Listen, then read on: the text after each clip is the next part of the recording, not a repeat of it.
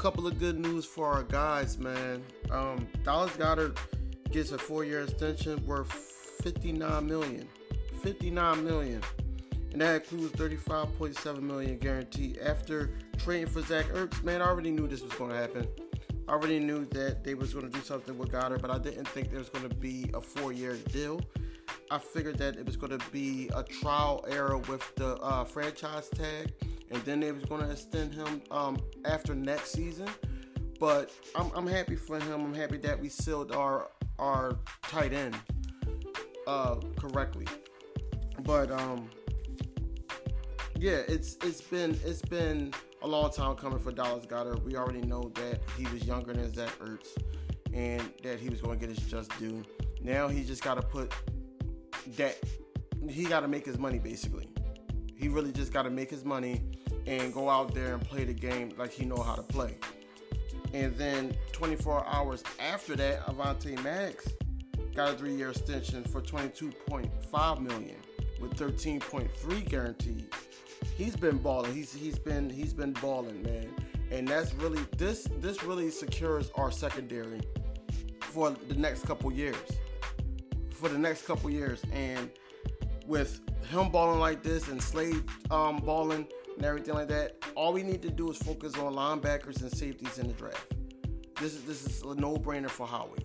Like, we have a lot of young talent on both sides of the ball, but on defense, it's a no-brainer that where we lack at, and we need the backup and the rookies just going to sit up there and be developed in-house to make us one of the best defenses in the league.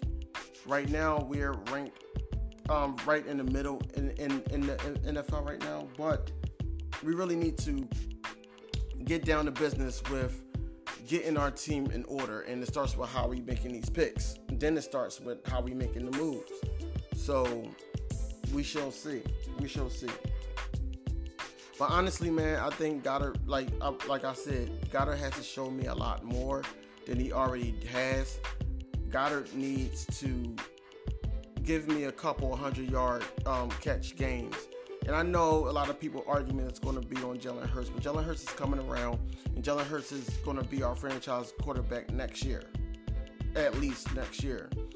I hope that we don't chase him out of the city like we did other talents, I should say. Not including Carson Wentz, but I know Carson Wentz didn't want to be here because of the whole pressure thing, just like, 2-5.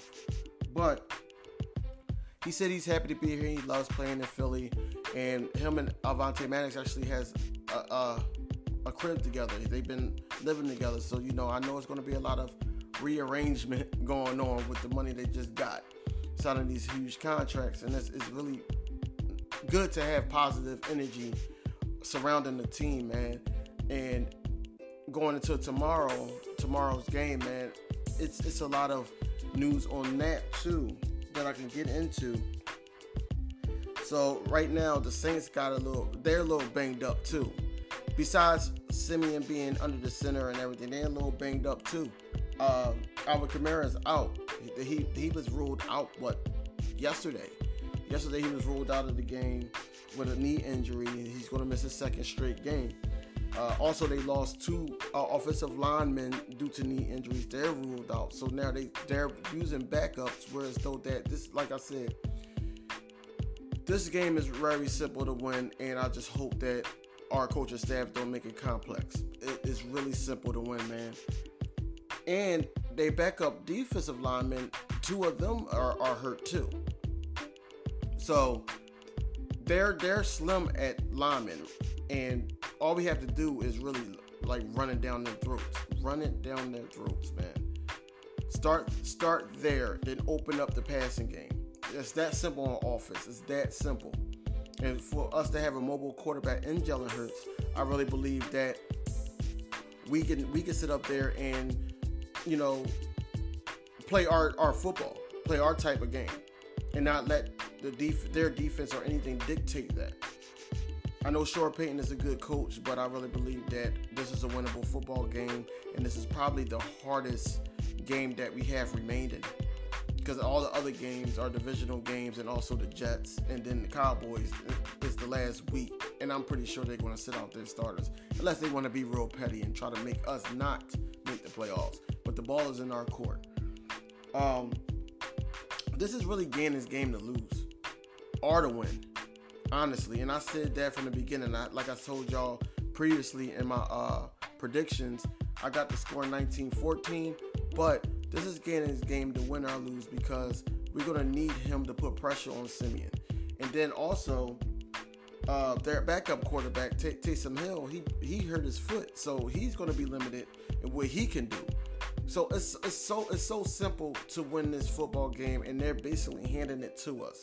All we got to do is pursue and execute the game plan, whatever that is, because we could, us as podcasters, us as fans or anything like that, we could say what they need to do, but only the coaches and them they're going to listen to, and then if they execute that, then I'm pretty sure they got a good chance of winning. Nick Sirianni did a whole 360 in the last couple of weeks. I'm so proud of him, and I'm rocking with him until the wheels fall off with him. But Jonathan Gannon, I'm not sold on. I'm really not sold on. He's got to prove it this game, even though I really believe that our defense can win this game. And with Avonte Maddox getting the deal that he has, I really believe that he's going to make a play or two to basically give us the edge on the nickel plays, I should say. So I honestly believe that we can win this game 19-14 still.